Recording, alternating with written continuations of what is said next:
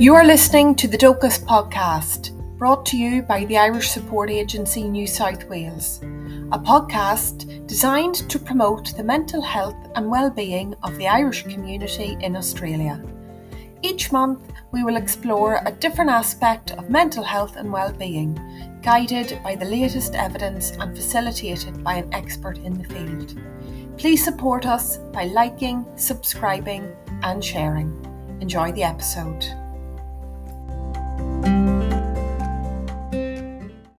So good evening everyone, and welcome to July's episode of our DOCUS webinar and podcast series. My name is Una and I am the project officer at the Irish Support Agency, and I'm also on the Mental Health and Wellbeing Working Group. Before we get started, I would like to acknowledge that I am hosting this webinar from the lands of the Camaragal people.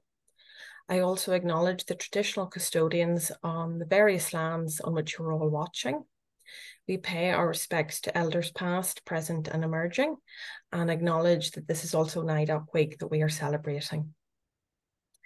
So DOCUS is back after a 6-month break, and it will be brought to you on the first Monday of each month, with each session exploring a different aspect of health and well-being. All of our previous episodes can be found on the ISA's YouTube and Spotify channel.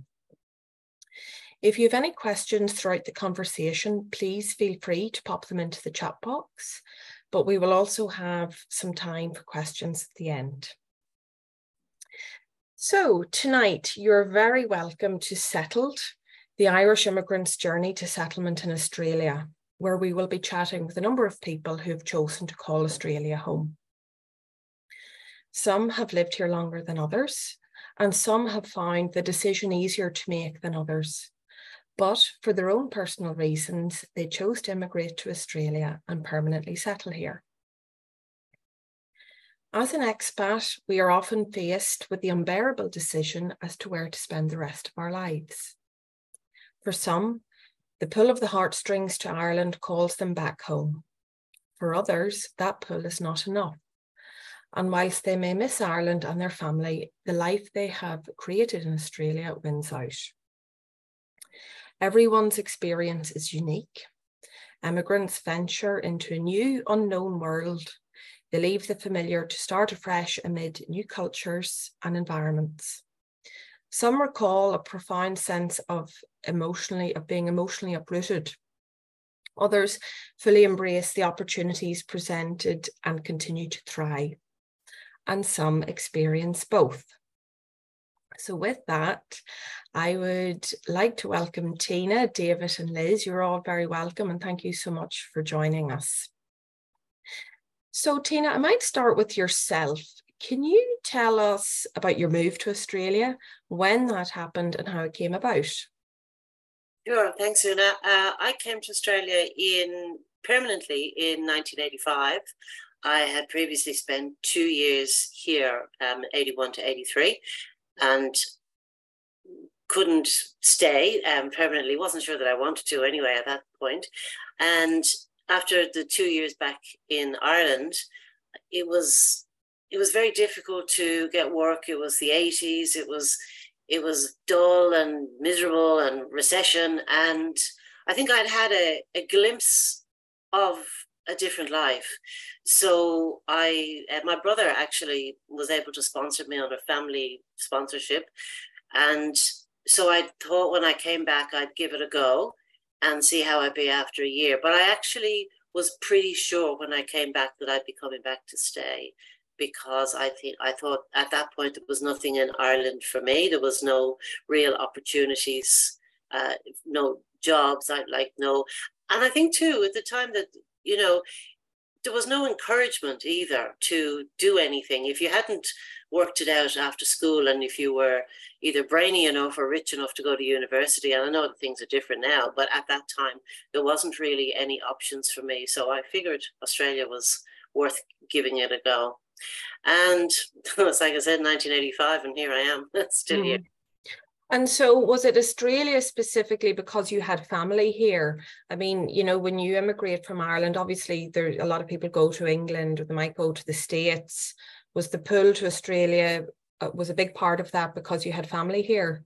Well, yeah, in a way, but because when I came the first time, my brothers actually arranged for me to come, and very kindly bought me a ticket and arranged a visa for me. So it was never really my choice, initially. So I mean, I wasn't even too sure where Australia was, to be honest. Limited education, and so yeah, and then because it was familiar after the first 2 years, I thought, well, I may as well go back. I don't know that I ever thought about going anywhere.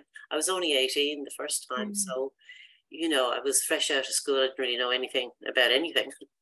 So before you set off on your journey at 18 years of age, back in the 80s in Ireland, what did you know about Australia, or what were you expecting to find when you got here? A desert with an opera house in the middle of it. I really didn't know very much at all. And I think the only program I'd seen was The Sullivans or Skippy. I had no idea what to expect at all. And when I came, I wasn't sure. I was staying with my brother in Sydney, in Camperdown, in a street just off Parramatta Road. And I thought Parramatta Road was the town. So that'll tell you how little I knew nothing. But after a while, it took a while to. I can't say in those first 2 years I found it easy. It really wasn't easy at all. My brothers were both quite a bit older than me, and I didn't meet anyone of my own age, or I found life extremely different. Well, I mean, to travel away from home at that age and go anywhere is, it takes quite a lot of bravery to go all the way to Australia at such a young age. That took a lot, Tina. So fair play to you. Like I said, it was all kind of arranged for me. But I think the second time, it was more of a thought of, I've been back. I was having a great time, mind you, living it up, and then it just seemed to me there was something like that I had the opportunity to come back, and maybe I could make something of it. And give it that 12 months. And 12 months later, I think I was in Fiji or somewhere like that, thinking, this is all right. So, and, over the years, like, Australia has been very good to me. I've had more opportunities and experiences than I think I would have had I stayed in Ireland. Okay. Thanks, Tina. David, how did your journey to Australia begin? Thanks, Una.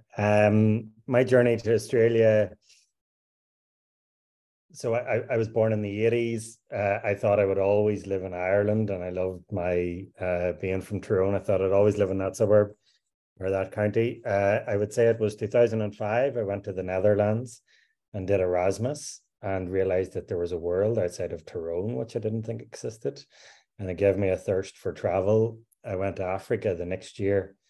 And then me and a friend, James McCabe, in 2007, were planning to travel to Australia, the furthest place away we could think of. But this was during the boom in Ireland as well. GFC hadn't hit at the minute, and everybody thought we were crazy leaving Ireland. We ended up leaving in January 2007. But Jamesy and I wanted to go to Melbourne first and spend a year traveling up the coast, because I have a cousin that lives in Melbourne, and Jamesy wanted to come to Sydney. So we literally tossed a coin when we were booking our travel, or planning to book our travel, and Jamesy won the coin toss. So we landed in Sydney via Thailand. So we spent our first 2 weeks in Thailand. I arrived in Sydney in a backpackers in Bondi, and I got an ambulance called for me, and I spent my first 5 days in Sydney in St. Vincent's Hospital because I picked up a bug in Thailand. And it was my first time ever in hospital. I had a priest come to see me, and I had the Irish consulate come and see me and things. But I could never tell my mother and father that I was in hospital, because they would have had me on the next flight back to Ireland. So this was pre-Facebook, pre-smartphones or anything, or they were just kind of coming in. So Jamesy went and bought me a Nokia phone at the time, and he would come into hospital every day and tell me how beautiful the Opera House was, and I would be on the phone to mum and dad going, God, you want to see the Opera House? It's beautiful, So my first 5 days in St. Vincent's Hospital, but I got cleared and I was okay. And Jamesy, the friend I was telling you about, he was an electrician, but 2008, they were a lot tighter in Sydney around regulations and paperwork for electricians. So he went up to the Central Coast to find a job, and I settled in a job in Sydney. I fell into recruitment in Sydney because my hands were too soft. They wouldn't let me in a building site, I think. And anyway, I was speaking to Jamesy about a month after he had arrived. He was up on Central Coast. He was having a ball. This was early March. He said, I'm coming down into Sydney next week and we'll celebrate St. Patrick's together. And I said, that's brilliant. And then my mother called me 2 days later from Oma in Tyrone asking how Jamesy was going. I said, he's doing great. He's coming down tomorrow or the day after. We're going to celebrate Paddy's together. To which Mum said, he's sitting in the front living room watching Coronation Street having a cup of tea. Oh my God. So he woke up the next morning and he got homesick and he headed to the airport and headed home. And even though Jamesy was the more reliable one out of the two of us, so he was entrusted with the paper tickets because there were no digital tickets back then. So not only was he at home drinking a cup of his mum's tea watching Coronation Street, but he had my return ticket. Oh my God. So I say the reason I'm still in Australia is because Jamesy is sitting back in Oma with my return ticket. So nearly 16 years later, I'm still here. But if I would have lost that coin toss at the start of that story, God knows what had happened. We would have started in Melbourne and the tables could have been turned dramatically. Oh my goodness.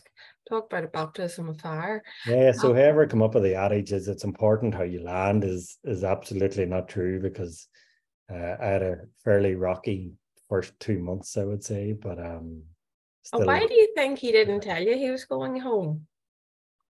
He was afraid I would talk him out of it, I think, so I've talked to him quite a bit since, and the reasons for him going home were absolutely true. The reasons. He had a girlfriend who's now his wife with 3 kids back in Armagh. He's living now, and he had never lived away from home. So the pull on the heartstrings was too great for Jamesy, and he had it whilst I am now married with 3 kids over here. So brilliant, good stuff. Thank you, David. And Liz, welcome. Thank you. Do you want to tell us a little bit about your move to Australia and maybe when that happened and how it came about? Yeah, I originally left home just before my 19th birthday, and I went to London to train in nursing. In those days, it was very, very difficult to get into a training hospital in Ireland. There was one I would have got into if I could pay, but needless to say, my parents couldn't afford that. So I went to London, and then after that, myself and Tony, my husband, we had met at school, and then we had sort of gone our separate ways for a while and then got back together. Tony wanted to go to South Africa, which wasn't in a great political situation at the time. So we decided anyway on Australia. So Tony came March 75, I came July 75, and we got married in December. Wow. We were 23, bit naive, I suppose. Just wanted a bit of adventure. We came on the old immigration scheme, so that we paid £45, and if you came and stayed for 2 years, you got automatic permanent residency, which was a huge bonus. So our plan was to be here for 2 years, save money, go back, build a house in Ireland, and then both of us would work out of Dublin. Yeah, and I mean, Liz, at the time when you left home initially to go to the UK, did you find, were a lot of people leaving Ireland at that time for other opportunities? Yeah. It was myself and my friend from school, we went together. But when we got there, I'd say at least 75% of the staff were Irish. And it was, it was tough enough going at times because it was the height of the Troubles. Right. And, we were lucky we didn't get too much of a backlash from it. But a couple of times, a patient would be a bit rude about the whole thing. But yeah, all in all, it was fine. And yeah, I mean, Tony wanted to get away from building sites in the winter. Yes. And, you know, there just seemed to be a lot of opportunities here. And I was like the third in line of 13 children. So I just wanted to get away. So do you feel like, so neither one of you was pulling the other towards, you know, emigration? You both had that shared desire to live overseas? Yeah, there was, when I was little, my father had cousins in Adelaide, and I remember, you know, I think I remember seeing them twice. Yeah. But they would tell great stories about, you know, going across the desert from Adelaide to Perth and all the sheep stations and all this sort of stuff. And yeah, so the seed was there from a very early age for me. I wanted to see Australia. Yeah, mind you, we, you know, landed in Randwick and Bondi Junction, so we weren't anywhere near a sheep station or a desert. Thank God. Yeah, exactly. Yeah. Okay, that's great, Liz. Thank you so much. So I suppose I'll open it up to all of you now. For those of you who left family behind in Ireland, how did they react to your initial move? Were they supportive? Did anyone, you know, show signs of concern, or did anyone not want you to go, or did you feel like you were leaving anyone behind? I think there's three of us here in Australia, you know, and I most of our family were sort of wanderers, I guess. And I think, you know, looking back now, that my parents, they were really supportive of the idea, but I don't think they thought I would stay. And I was the youngest. And again, being so very young and spending the first couple of years here. And then when I went back and we talked about, you know, whether I would come back again. And then when I got residency to be able to come back, and I was still, 22 at the time, they were supportive. But I think as the years went on and they got older, it was difficult. But they did say on occasion, would you come back? And I never felt that I would. You know, there's slight moments here and there. I think when, you know, David was saying about, you know, and the whole, everything was looking great and the global thing was all good, there was a small thing of maybe I could, but really not. But they were good friends. Friends were obviously, you know, saying, oh, we'd love to, why don't you come back and stay? But that's, I think, just an emotional thing. It's just it's a normal thing. But overall, in my case, the family, they were supportive, you know, sometimes sad but supportive. That's great to hear. I would kind of echo that. I small family back home, small immediate family back home, big extended family, but it's only mum, dad, and a sister. And I look back, and especially now that I have kids, mum and dad wished me all the best in going. I think they thought I would go for a year, but they soon realized that it was going to be longer than a year, I think, you know. So it was really selfless of them. I think selfishly they would want me at home. Yeah. But absolutely selfless that they could see that there was an itch for me to travel and explore the world. So they gave me their blessings, and off they went. In January 2008. The first time I went back home was in March 2009, so just over a year later. And then I had a great time with my family, but then the first real challenge that hit me came in August of 2009. So my father, who had been ill for quite a time, but was fairly stable, reasonably suddenly passed away. So I didn't make it home before he passed. And I packed up my bags then. I said goodbye to my girlfriend, who's now my wife. I said goodbye. I handed in my resignation to my manager, who's now my business partner, and said goodbye to my best friend. They left me to the airport. So I went home in 2009. That's it, you know. Only son, go back and look after mother, go back and look after my sister. But as soon as I got home, they were putting me back on a plane to go back to Australia, to be honest, you know. So that I thought they really wanted me home, but it didn't do much for my ego to think that they wanted me gone as soon as I got home. But I spent the 6 weeks back in Ireland after my father passed, and they convinced me that there was still a life in Australia that I hadn't fully explored yet. And I wouldn't say I was reasonably reluctantly put back on a plane, if I have to be honest, if I was given the option. But I had uncles and cousins and mum especially saying, look, you haven't ran that journey yet, go back, you know. And I came back here in 2009 and hooked up again with a girlfriend that's now a wife, and took the job back with the guy that's now my business partner. And the first 9 months after that, first 6 months, 9 months were quite difficult, I think. But then I got over that hurdle, and it was at that point that Australia became home for me, I think, you know. So it was, and it was that point that family realized that I now have two homes, I think, Australia and Ireland. So. Well, I think that's one of the biggest fears that expats have, is that something will happen and you're not there. So at the time, do you remember like how you felt about not being there? Was, you know, what was that feeling? You remember the feeling of not being there? I'm extremely grateful for the holiday that I had in Ireland 3 months before my father passed, because that's my last memories. Yeah. So my last memories of my father are all extremely happy memories, right?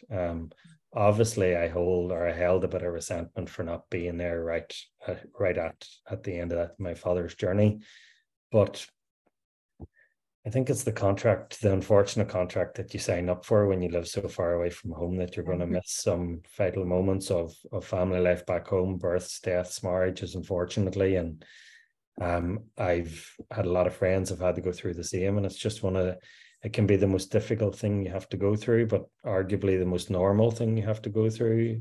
We should all have to go through it twice if we're lucky, you know, and being further away from home just makes it more difficult. But that's where I think I was blessed to have a community over here of friends that are almost like family. I think a friend, when you're so far away from home, becomes your brother, your father, your mother, your sister, your aunts, your uncles. So support and surround yourself by that tight community and support network makes it a little bit easier to get over the resentment that you might hold against yourself.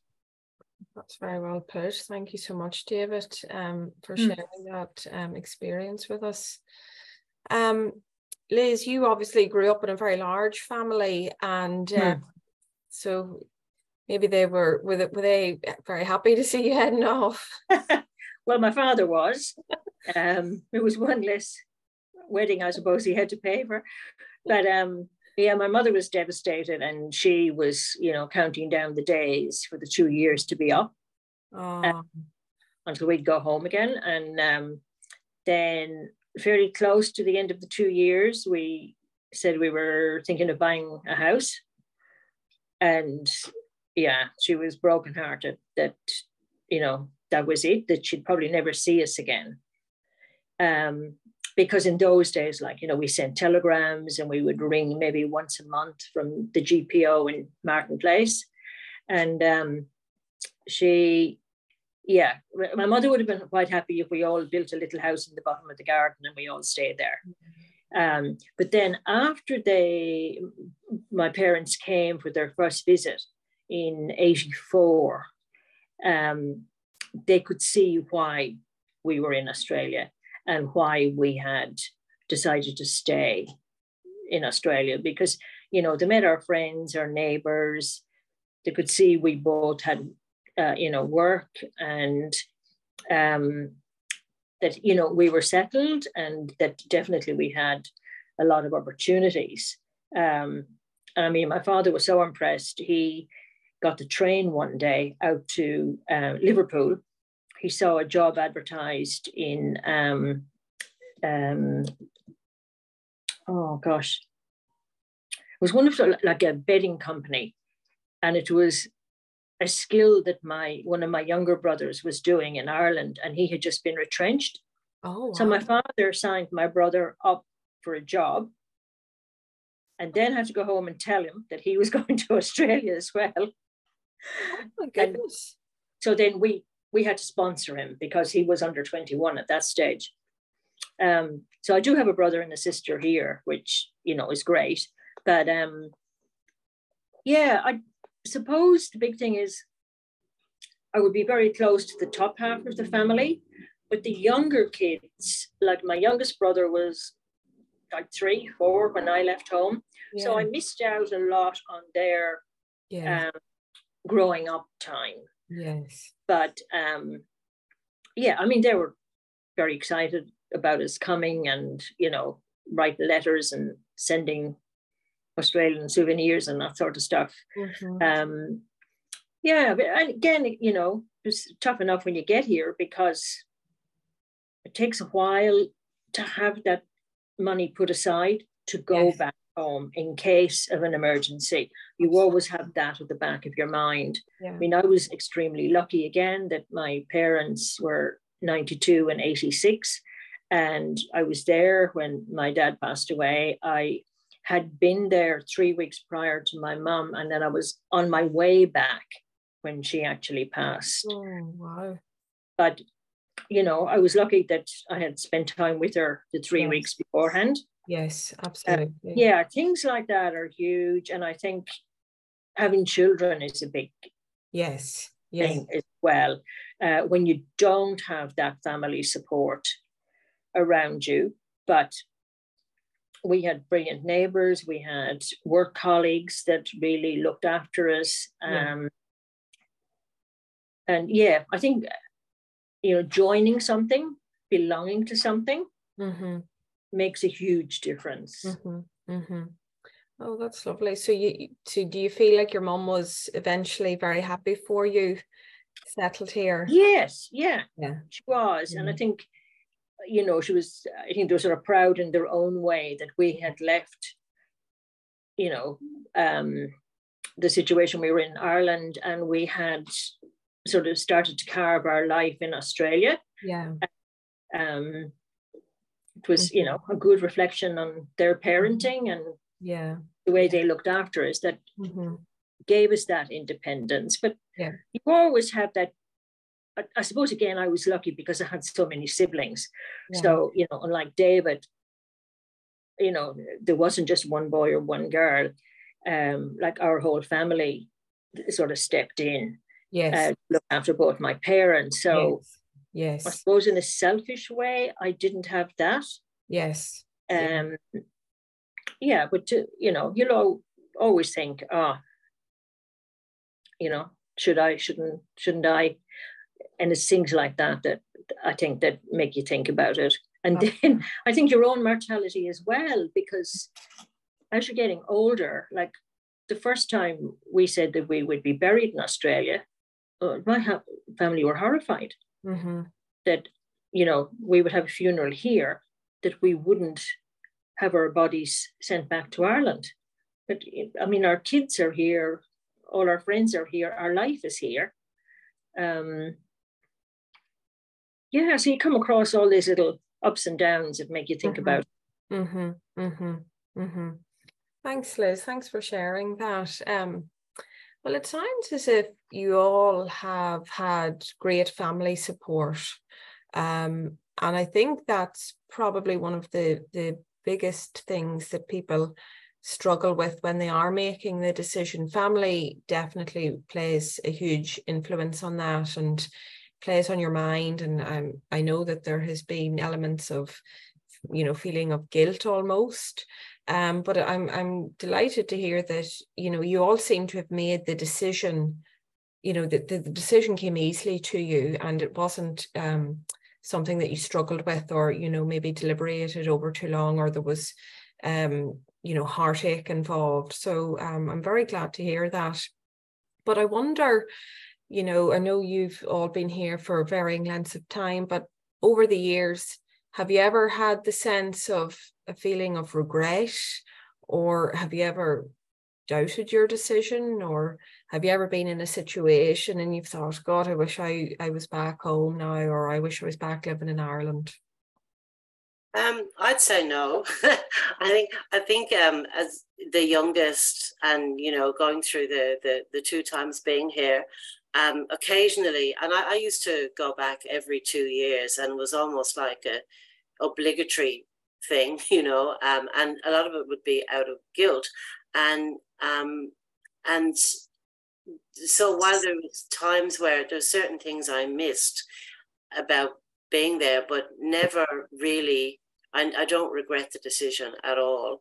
I think maybe because I was so young when I came, so impressionable, I virtually grew up here, I suppose. Yeah. And I know that, like, for people there is that lot of angst about home, and talking about the connection that you have. And as Liz said, in the early days, it was letters, telegrams, the occasional phone call, and now there's so much technology that can keep you constantly connected to your family, which is a kind of a double-edged sword, I think. On the one hand, excuse me, it's great to have the regular contact, but on the other hand, you kind of have made your life, you have made a decision to live somewhere else and be somewhere else.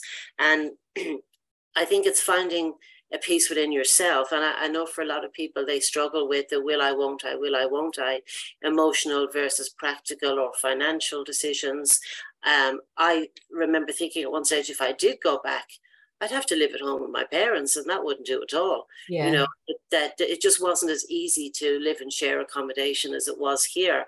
And I suppose from a reasonably selfish point of view, I thought, I couldn't be able to do my own thing, whatever it may be. There's like the neighbors don't know here what I get up to, whereas they would there.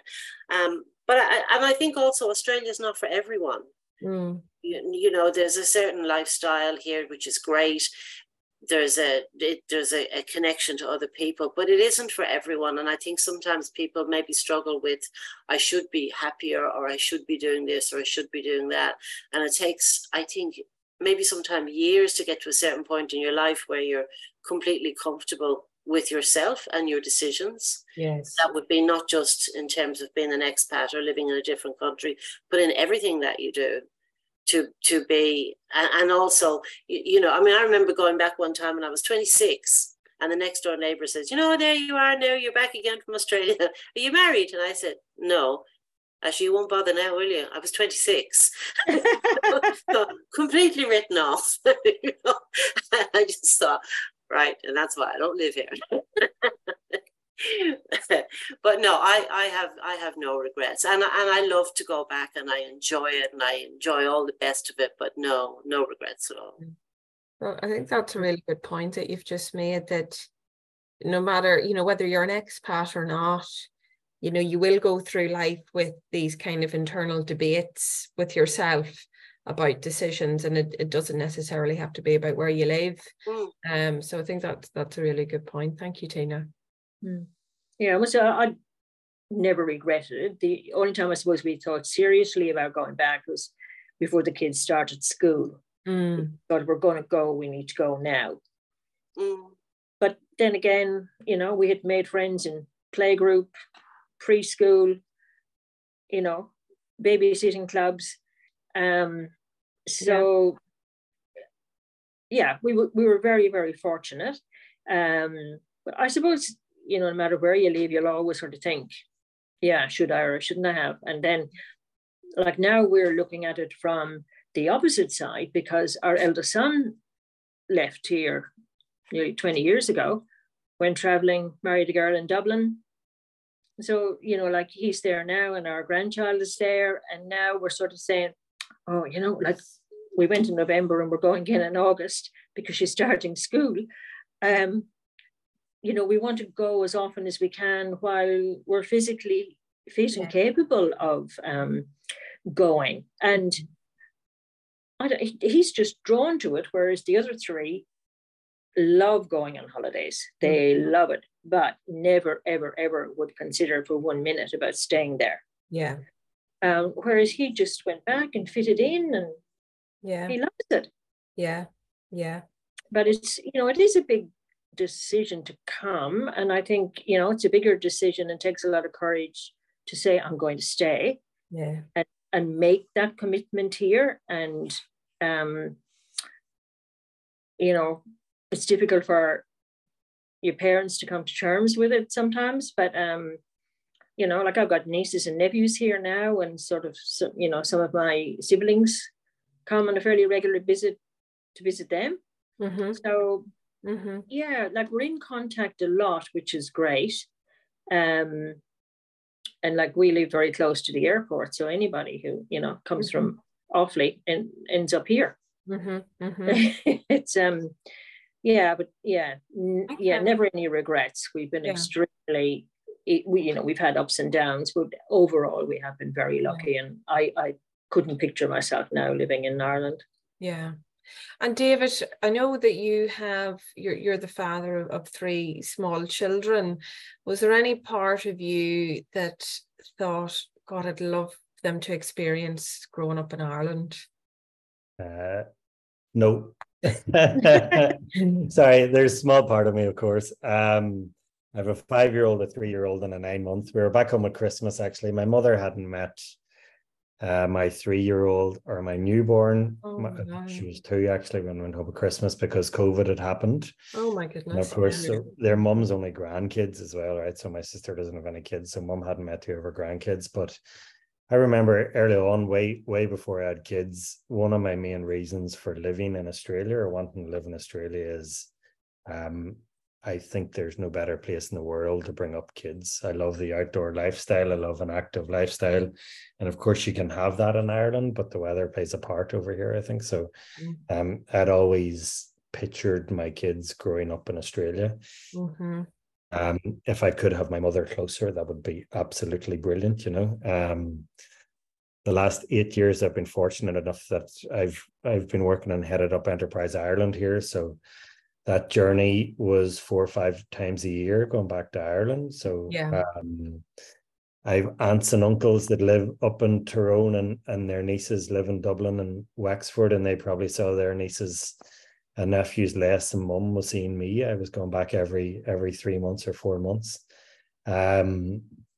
So I was going back frequent, so it was very hard to get homesick because the next flight was only around the corner, right? But of course, the pivotal moment for me was I got engaged in, if my wife's over here, I'm probably going to get the date wrong here. I got engaged in 2014 in Paris, and then we were back in Ireland. So when you're just recently engaged, you're thinking about the future and planning life and all of this, right? So this was July or August time. So picture this, right? It was Mullickmore Beach in County Sligo there, Sligo-Donegal border.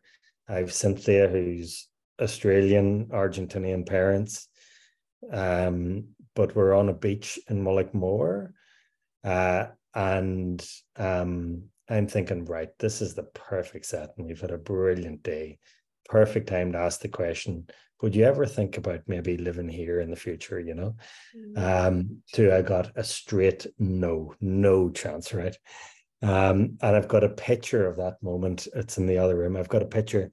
Everybody in Mullickmore is in shorts or swimwear. Cynthia's got a jacket on her and a scarf wrapped around her as if it's winter. So it is, right? So my aunt took a picture, and it's just the most perfect picture, and I still have it because it almost acts as a reminder to me that it's probably unlikely if I couldn't sail a summer's day where there is no chance of selling February in Oma to my that door was shut from that moment, I think. Yeah. And then were you okay with that then? Did you say, okay, fair enough, I'm not going to ask you? Yeah, I think I was chancing my arm anyway, just to see what type of reaction I would get. I don't think I wanted the door to be fully open.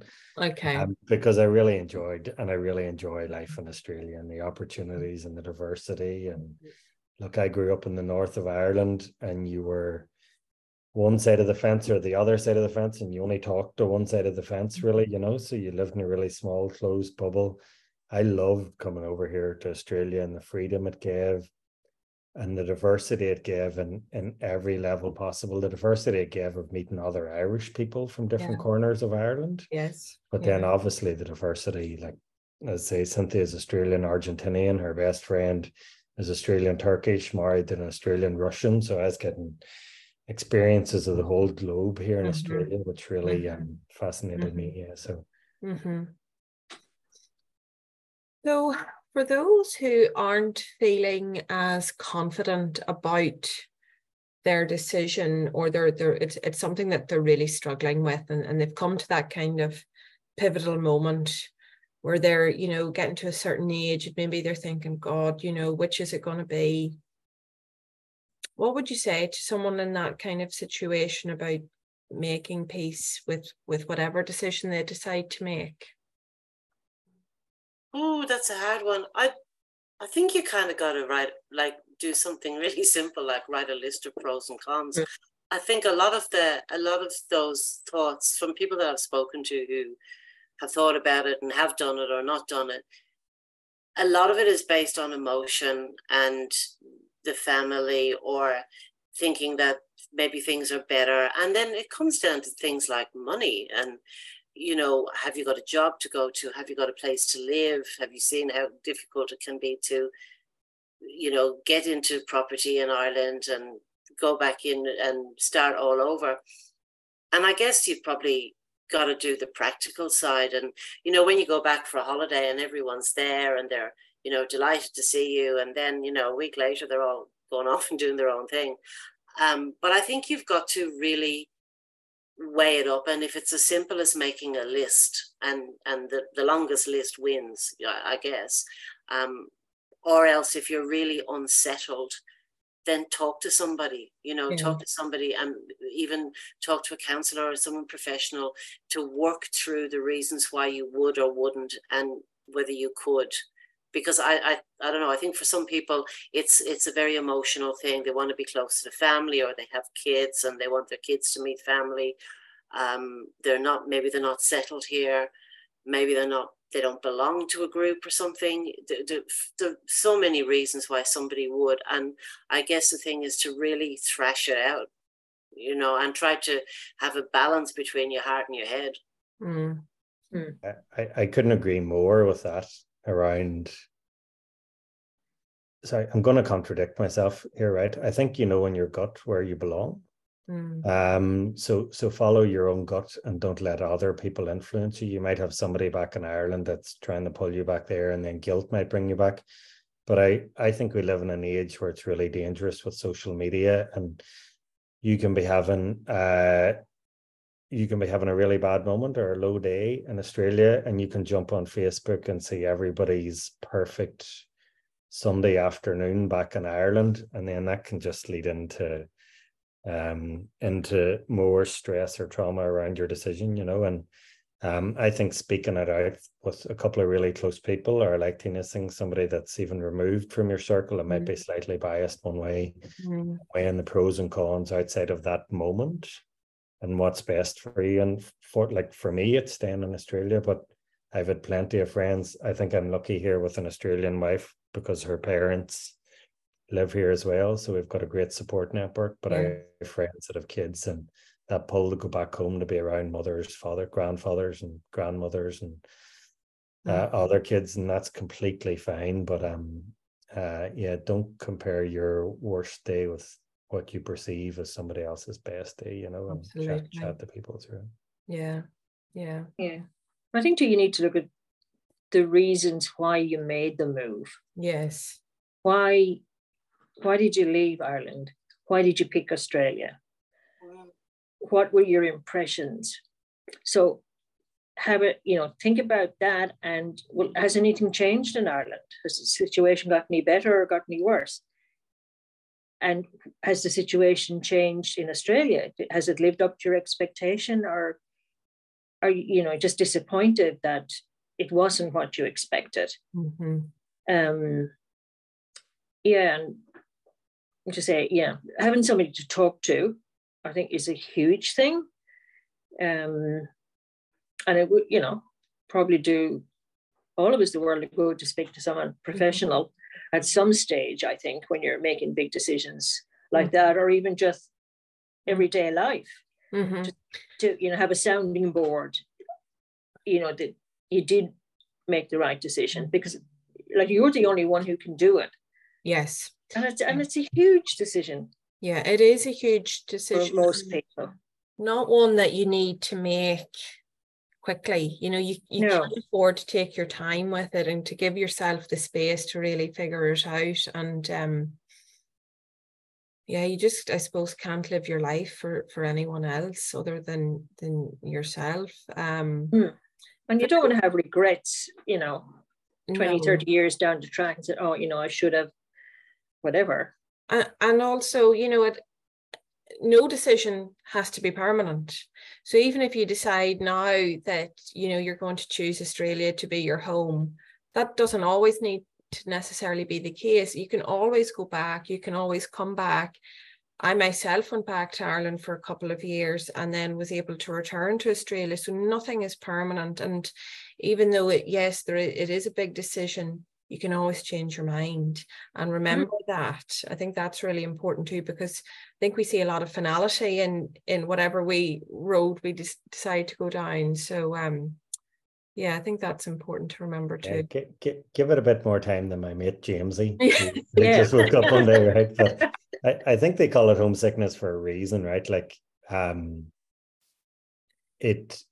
you can't really control a sickness when it enters you, right? Yeah. But you know it's not permanent. You know it's going to leave you. So for me, homesickness certainly hit me at certain points, and I almost had a method that I stuck to. I always went to a place that made me happy in Australia, which happened to be the bay in Balmain. I would always go and walk or run around the bay in Balmain, and I would always speak to a friend. And to Liz's point, I would always try to remember my why I'm in Australia. So it was always those three things: to go to my happy place, speak to a friend, and remember my why. And the homesickness doesn't come as often anymore, maybe on Christmas Eve or anniversaries or birthdays the odd time, but I still stick to those three things. That's great. I really like that. Why and friend, yeah. Really like that. And it's manageable as well. You know, when you sort of acknowledge that, you think, oh, you know, like I'd love to be back home on Christmas Eve, doing all those things that we do at Christmas, and you sort of acknowledge the feeling, and then you can move on from it in a way and just say, well, there's nothing wrong with feeling that way. It's fine to feel that way. And it's really good, I think. Like, it's a positive thing as well that you do have those lovely memories and traditions, and that, you know, it was a happy place for you. Yes, absolutely. Because I mean, Christmas is very different in Australia. Yes.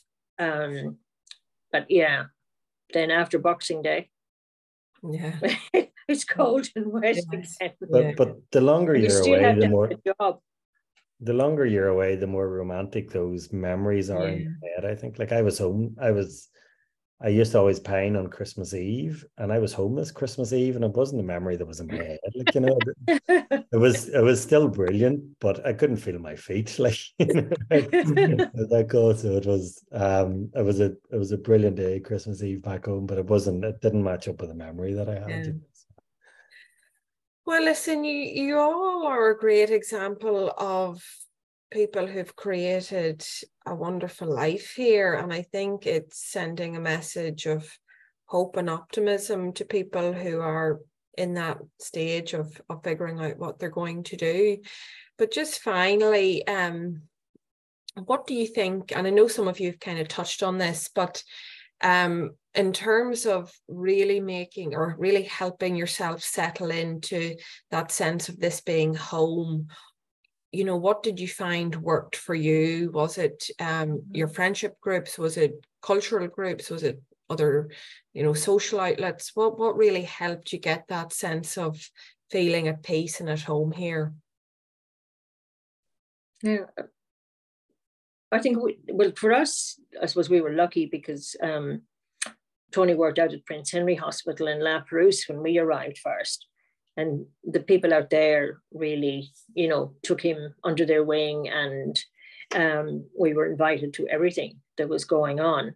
I think you have, you know, you need that sense of belonging no matter where you live, you know, to be, whether it's, you know, a book club or a baby group or whatever. I think, if you, and it can be, you know, quite difficult, but I think if you can go with it and allow yourself to join something. Yes. And feel that you've got that sense of belonging and that your contribution is appreciated, and then you can feel better, I think, about yourself. Yeah, absolutely. And it's really important to have a support group around you. Yeah, belonging. Yeah, that's a good word. Yeah, I would echo that. The word of warning is, like, we live in a city of 6 million people, come from a town of 15,000 people, 20,000 people. Back in Ireland, I think you would know nearly all 20,000 people in the towns that we come from. But you can live in a city of 6 million people and you can be deeply lonely over here, like it's Sydney. It's not as community focused you don't fall into a community here as easily. But I'm a big believer, if you're not part of a community, go find a community. Like, I've set up W Now, which is a men's well-being program and community with Tag Kennelly. And that's because Tag and I set that up 2.5 years ago, and Tag's been here for 20 years. I've been here 16 years, and we still thought we didn't have the community that we would have had back home. So we've tried to build basically a village, a feeling community in the last 2.5 years, which has been brilliant for me in the last 2.5 years. But I don't think I had it before. So yes, if you can't find a community, build a community, find your interest and put it out there, and you'll attract people. But definitely find your community. That's great advice, David. Thank you very much.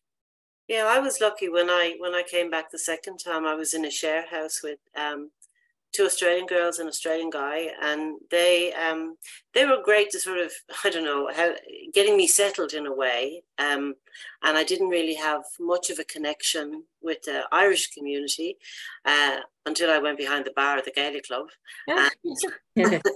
And then for the next 14 years, that became my community. But I really am so grateful to those people who, sort of took me in, I guess, and looked out for me. And so I was able to develop myself and get a bit more confidence about being away from Dublin, being away from my people, and just embracing this new life, new country, new ways.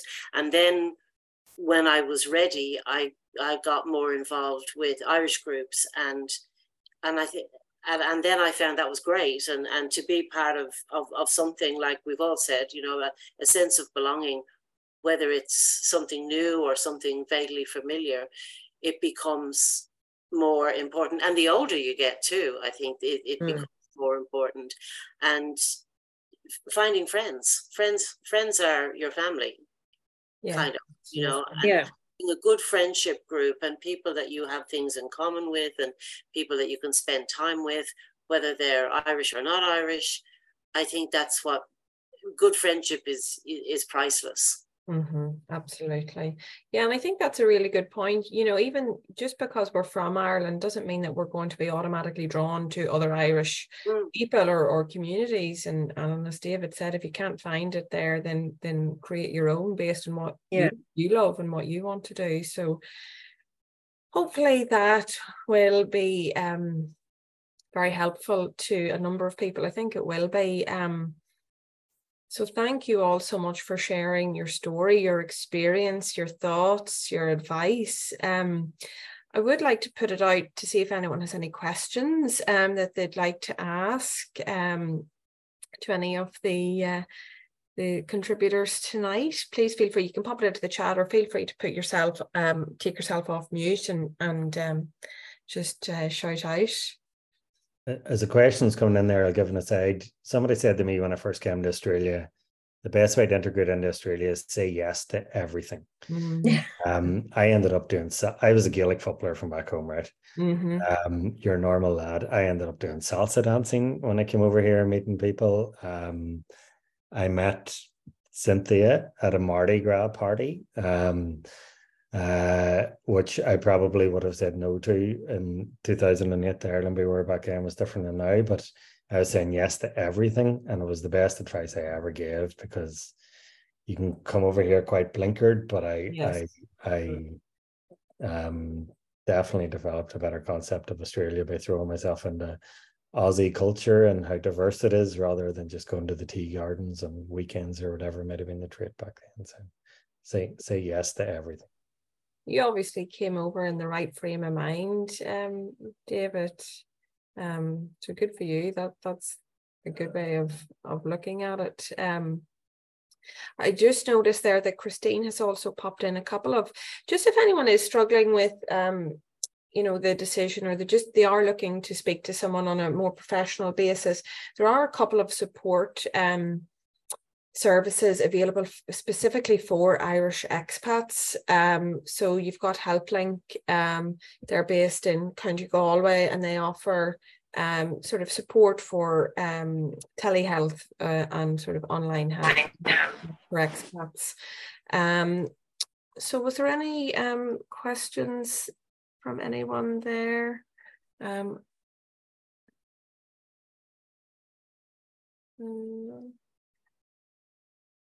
Okay, just have one question in here.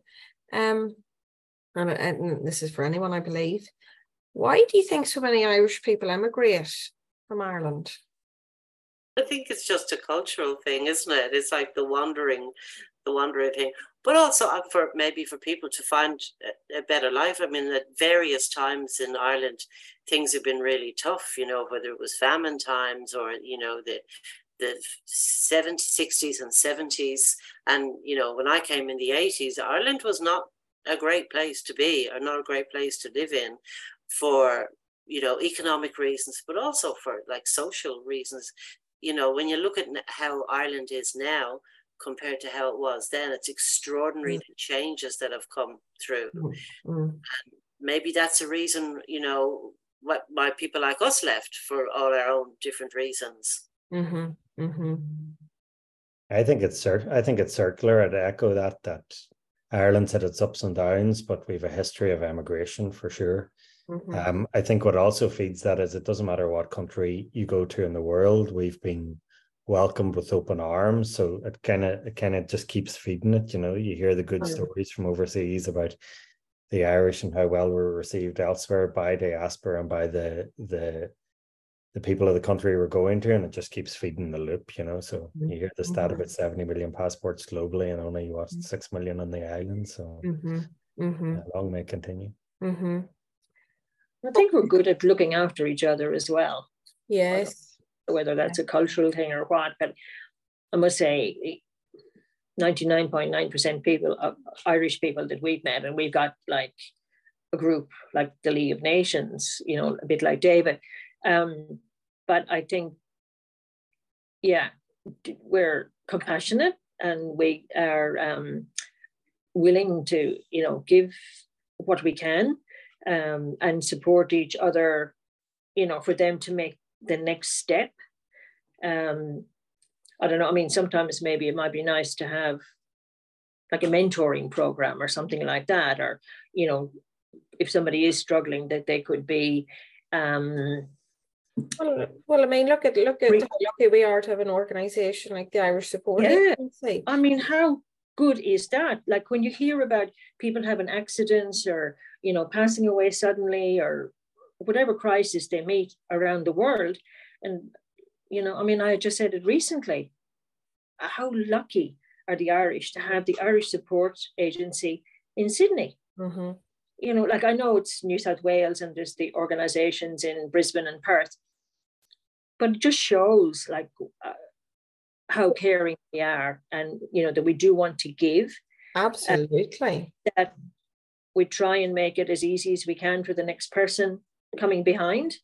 But I think, the Irish community in Sydney is just brilliant. They really, really are. They're very good.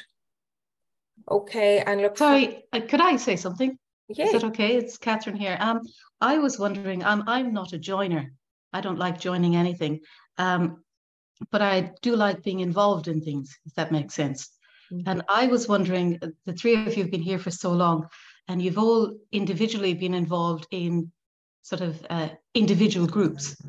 So like a silo, but not a silo mentality. Do you think there's anything sort of that could be brought out for new people? Just maybe like what you just said there, Liz, about like a mentoring group. Would there be an opportunity for people from different walks of life and different groups in the Irish community to get together to be sort of like a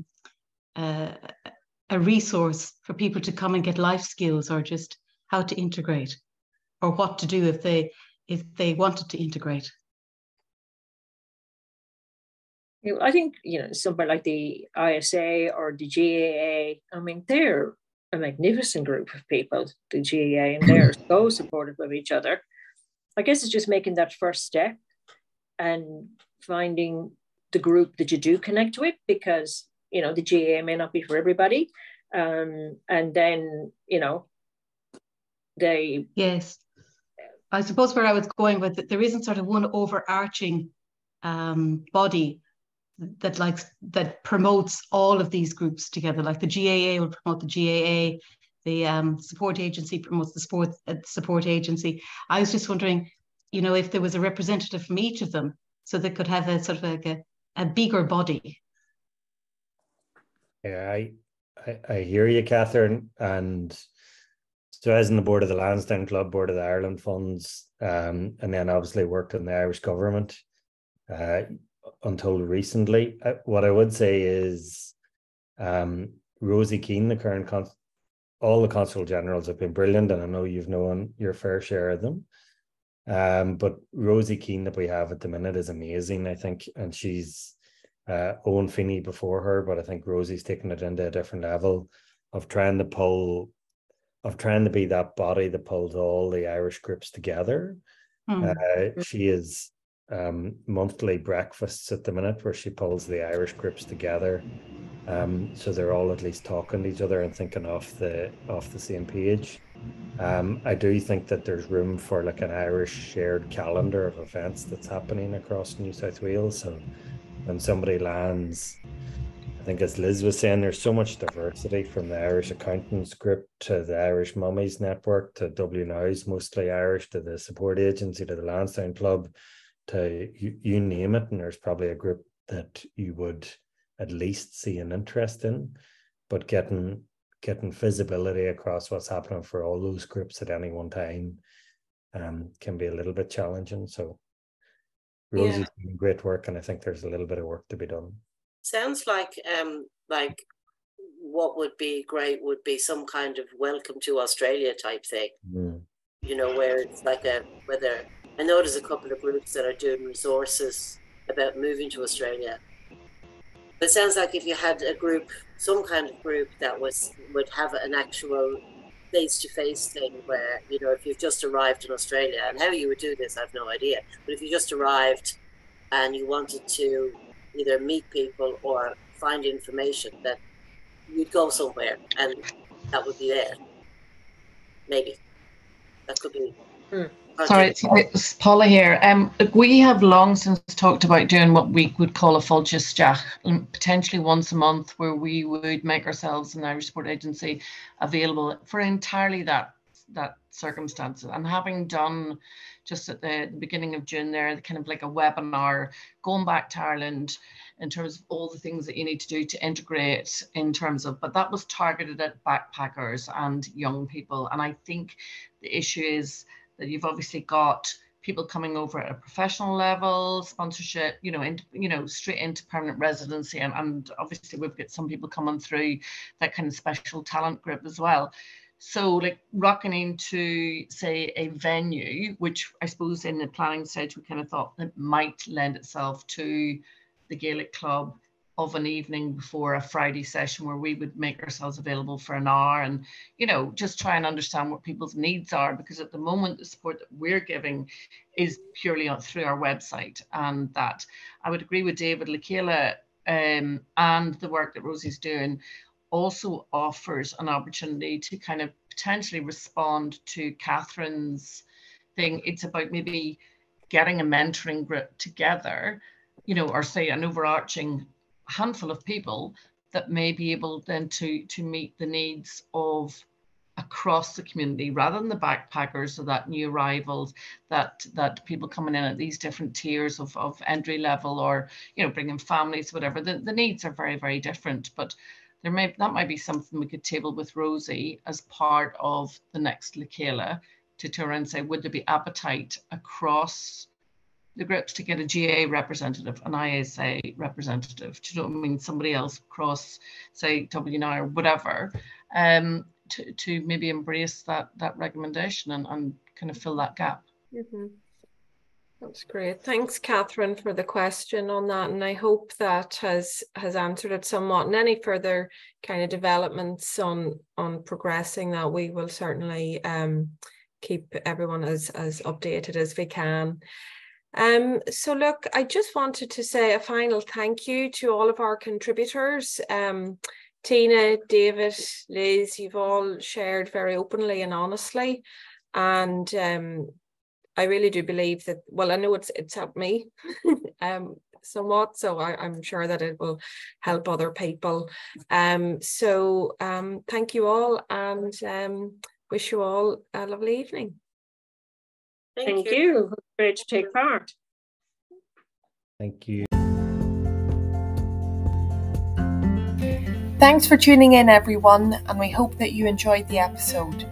Please don't forget to rate and review so more people can find us. Until next month.